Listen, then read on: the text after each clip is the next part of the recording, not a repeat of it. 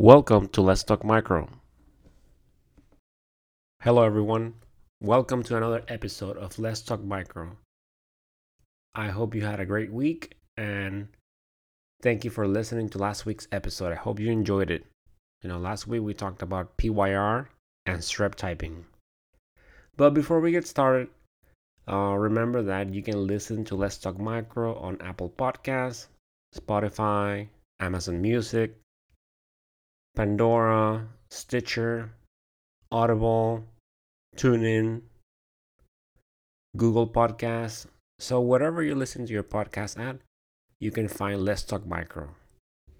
I am also on Instagram as Let's Talk Micro and on Twitter as Let's Talk Micro 1.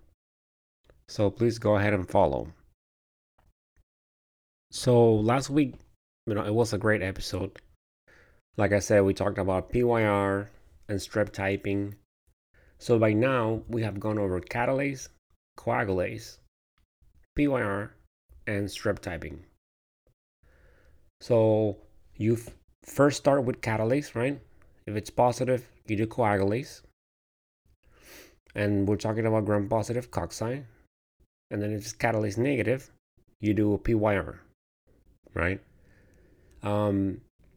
There are several methods out there, but overall, either like with the carton one or the one with the disc, it involves applying your colonies, basically waiting 2 minutes, and then adding a developer. And then out of the strep species, you should have two positives, right? Do you remember? So you had Streptococcus pyogenes and Enterococcus. They're supposed to be PYR positive. Then you can also use PYR. Remember when I mentioned on the episode about the 40x objective? You do a quick wet mount. If you want to see if you have alpha colonies, if you're on the urine bench, you have an elderly patient, you want to rule out Enterococcus urinae. So you have that's gram-positive cocci clusters.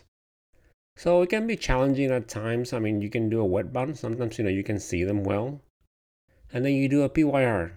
If your PYR is negative, we have Enterococcus urinae. And then if your PYR is positive, we have Enterococcus viridans, which is like normal flora. But in that particular patient population, elderly patients, if we have an alpha colonies, gram-positive cocci clusters, we want to rule out Enterococcus urinae, and it's PYR negative. So as far as the gram-positive cocci chains, you have your Streptococcus pyogenes and your Enterococcus. Remembering that Streptococcus pyogenes is beta hemolytic, and then Enterococcus can actually have all three. Another thing, remember when you're doing your PYR test, try to sometimes, inoculate multiple areas. That way, if you have a questionable reaction, you're not sure if it's positive or not, you can see your positive, or you can see your pink color, which is what a positive is. You can see that pink color in multiple areas. So keep it all, you students out there, you new techs, keep that in mind. It's very helpful. So, and then Enterococcus, yes, it can have all three hemolysis, alpha, beta, and gamma. But the most common ones are gamma and alpha. So we also talked about your strep typing, right? It is based on the Lancefield system. So, they have a carbohydrate on their cell wall. So then that typing method, we have a latex that corresponds to that antigen, to that carbohydrate, and then it's classified in a system. So we have A, B, C, F, and G. A is Streptococcus pyogenes. B, Streptococcus agalactiae. C, you can have Streptococcus dysgalactiae or anginosus. F, Streptococcus anginosus. And G, Streptococcus dysgalactiae or anginosus. It's for more details about how you do the typing, just go ahead and, if you haven't tuned in to the previous episode, go ahead and do so. But the one thing to remember is that for this test, you need to have beta hemolytic strep. Like I mentioned, if you look at the flowchart that I posted on Instagram, Streptococcus aeruginosus can actually have all three hemolysis, all three kinds, but you only type it when it is beta hemolytic. So just remember that.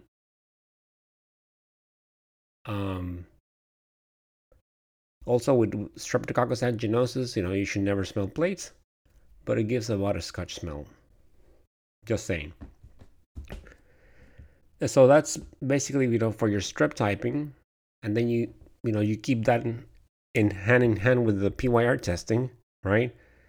Because if you have beta hemolytic strep and you have a PYR positive, then you go ahead and type for A, do the typing for A. If you have a PYR negative, then you do C, F, and G. And like I mentioned before, Streptococcus B, it has a very distinctive morphology. So for that one, you can still type it, but if you have a PYR negative beta strep, you can start with C, F, and G, and then maybe try B. But that's, strep typing for you. So by now we have covered 4 major tests that aid in IDing gram-positive cocci. So that brings us to today's episode. So we are still in gram-positive cocci, and real quick before we continue touching on those, then catalase, we can also use it for gram-positive rods. And for the positives and negatives, go ahead and tune in to episode 7. So now, as part of the flowchart, depending on which direction you go, right? So let's say you did your PYR, it was negative, you had beta hemolysis, you did your typing, and then based on that, you had your species. So what if it's alpha? What if it's gamma, right? So on the flowchart that I posted on Instagram, if you have alpha, you can maybe have Streptococcus pneumoniae.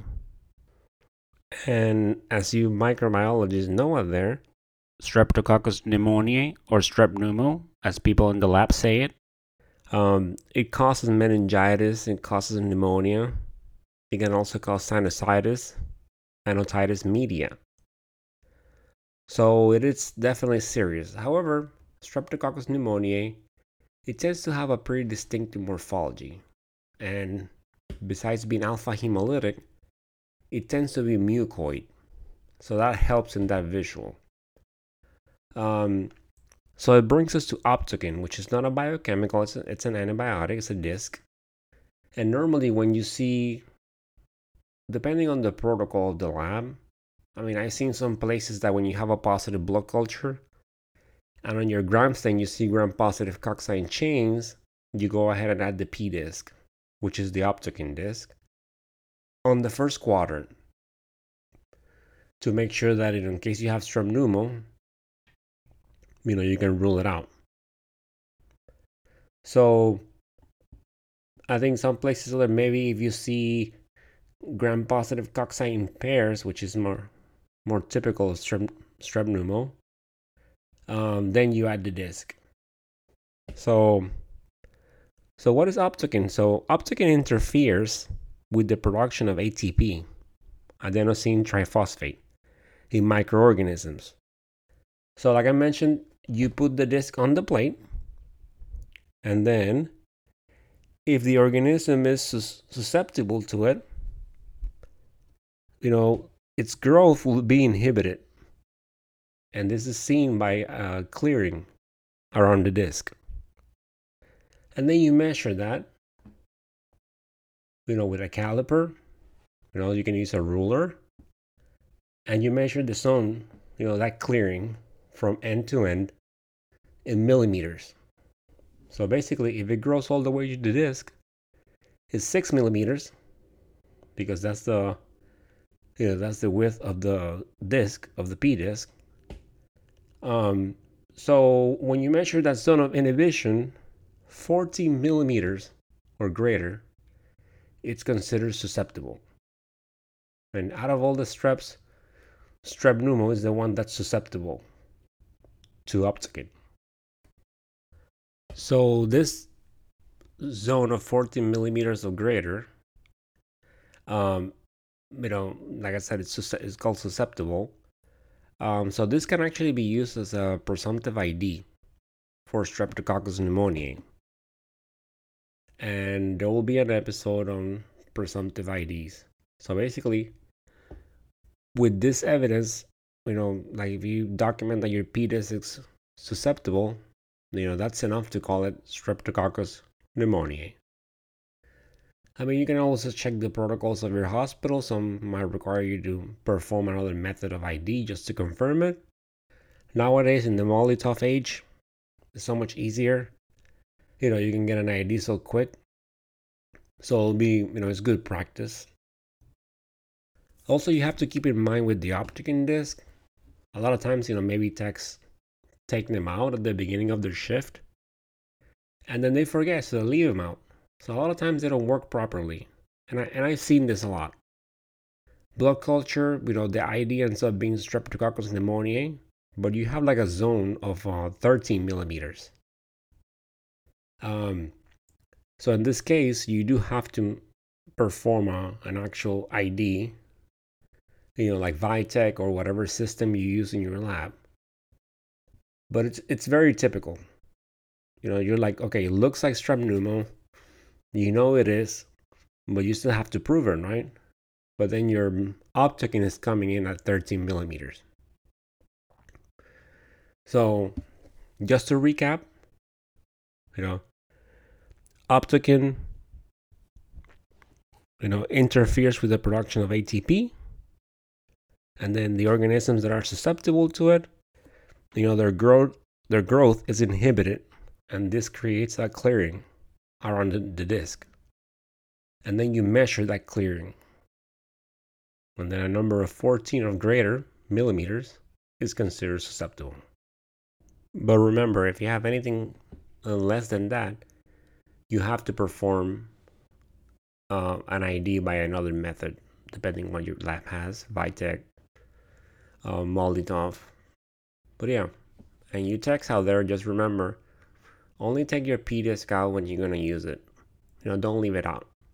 It can cause this kind of problems, which at the same time, create more work. Because if you don't get that expected result, then you have to continue working and you waste supplies and you waste time. So, I mean, of course, in the lab, the patients always come first. That's why we do this. And then at the same time, we want to be conscious about our time, about our supplies, our time especially, because the time that we spend, doing all these extra steps, it is time that we can, spend helping another patient. So it is good practice to always be conscious about, time and supplies. So now that we went over the Optokin, now we have another test that we're bringing in. And this is the microdase disc. So now this is not part of the flowchart, but this aids in identifying Micrococcus species. Do you know what Micrococcus is? So this is another species of gram-positive cocci in clusters. And they're typically considered a contaminant. So why am I mentioning it now after having, talked about strep? Well, you kind of tend to see more Micrococcus in the blood culture bench. So normally, all the other organisms, especially, Enterococcus and your streps, your staph, you see them everywhere from urine, wound cultures, respiratory cultures. However, with blood cultures, a lot of times you tend to have one organism, and then Micrococcus is seen more in blood cultures. Just remember, like I mentioned before, our body's full of bacteria. right? And a lot of it's good because it keeps the bad ones from taking over. So they're just, they help us. Like I mentioned before, with like in the genital area, lack of good flora can lead to like yeast and other organisms to take over. So the same is true in the body, that you have opportunistic organisms that when they find the space, they take over. So we have to be careful when we're looking at blood cultures, right? Because we were trying to rule out septicemia, and if the patient is actually septic or has bacteremia, we want to make sure that we catch that organism, and then we have to make sure that it is a pathogen versus contamination. So I'm just going to touch briefly with the blood cultures before I move on. So blood cultures, they get collected in multiple sets, right? So a lot of times, some of the organisms that are actually flora, they can cause infections, given the right conditions or the source. So a lot of times, like we kind of want to see if we have that same organism. So by having multiple sets, better said, we can see if we have an organism that's potentially causing an infection versus a contaminant. Like let's say that you have 3 sets of blood cultures, and all three are growing staph epidermidis, staph epi. So in that case, more than likely it is causing an infection. But let's say that you have 3 sets, and then one has staph epi, and then the other one maybe has like a virulent strep. So in that case, it's probably a contamination, that the area wasn't cleaned properly before collection, and some of that skin flora got in there. So Micrococcus tends to be, normal flora. So normally when we see it in the blood cultures, we don't do susceptibilities for it, and they rarely, maybe you get it in one set. I mean, if you get it in multiple sets, maybe the physician might ask for some susceptibilities. But it is a common organism that's seen in blood cultures when it's a contaminant. So this disc, with this disc, you can use it to presumptively ID Micrococcus. So this test is used for the detection of the enzyme oxidase. The enzyme, I'm getting technical, it reacts with the oxidase reagent and cytochrome C to form the color compound indophenol, producing a blue-purple color. Very simple test. Now you place your disc on a slide, you add the colony, and then you observe for a color reaction. So a blue color reaction, a blue color is considered a positive result, and then no color change is considered a negative. You also have to keep in mind that before you use this test, you have to make sure that you have a gram-positive cocci in clusters, so you don't get a false reaction. So by now we have covered 3 types of gram-positive cocci in clusters, right? Staph, Micrococcus, and Aerococcus. And you can actually also see Aerococcus on blood cultures. Maybe not as common as your Micrococcus, and definitely not your Staph, but you can see them. So with this disc, it's very simple. This way you don't have to perform an ID on the Micrococcus. You can call it Micrococcus species when you have a positive result. And it's a typical presentation. You might have 2 sets, 3 sets, and then one of them grows Micrococcus. They're yellow colonies. They're slow growers. After 24 or 48 hours is when you see like the nice large colonies. But typically, before you get to that point when you're reading it on the blood bench at 24 hours, the morphology matches the gram stain, gram-positive coccyne clusters. And then you go ahead and perform this test, this disc, and you get a positive result, and you can call it Micrococcus species. And then just move on.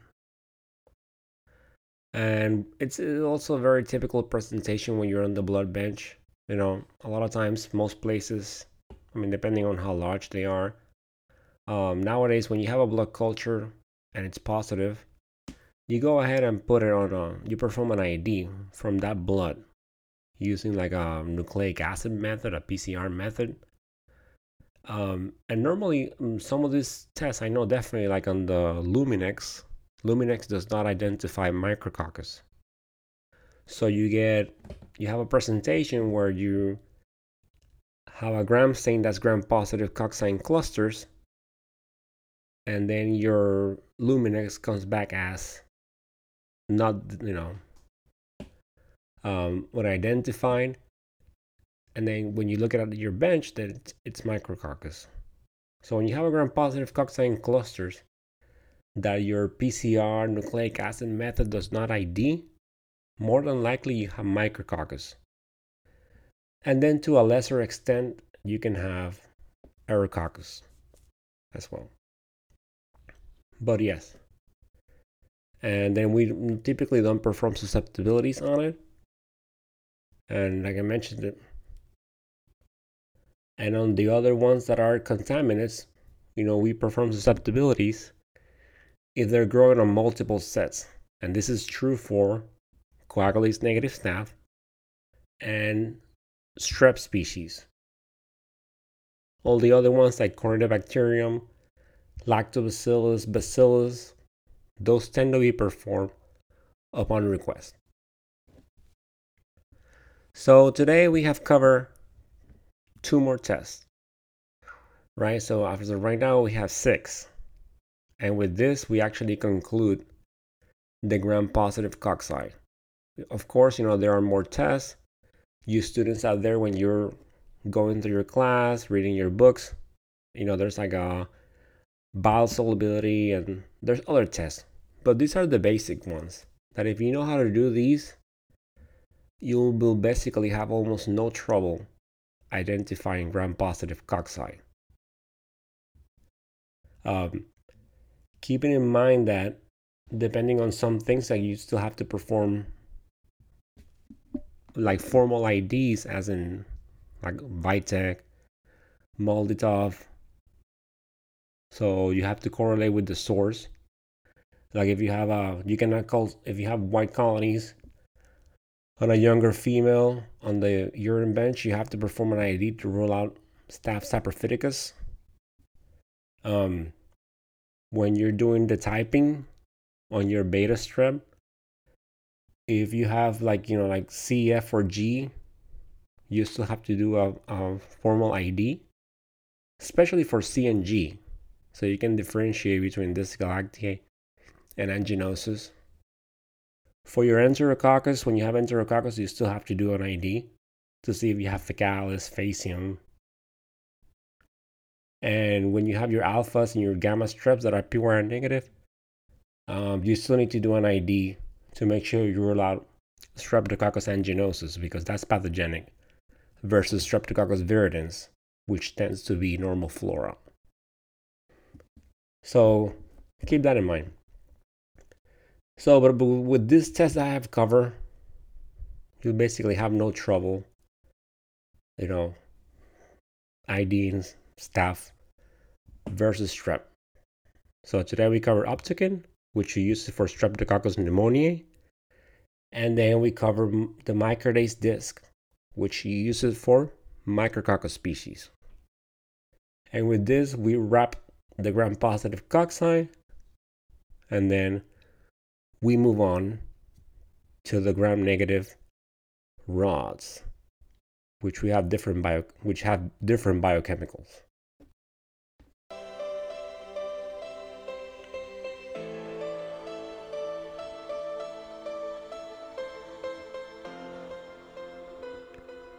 And that, my dear audience, is the end of this episode. We got through another one, huh?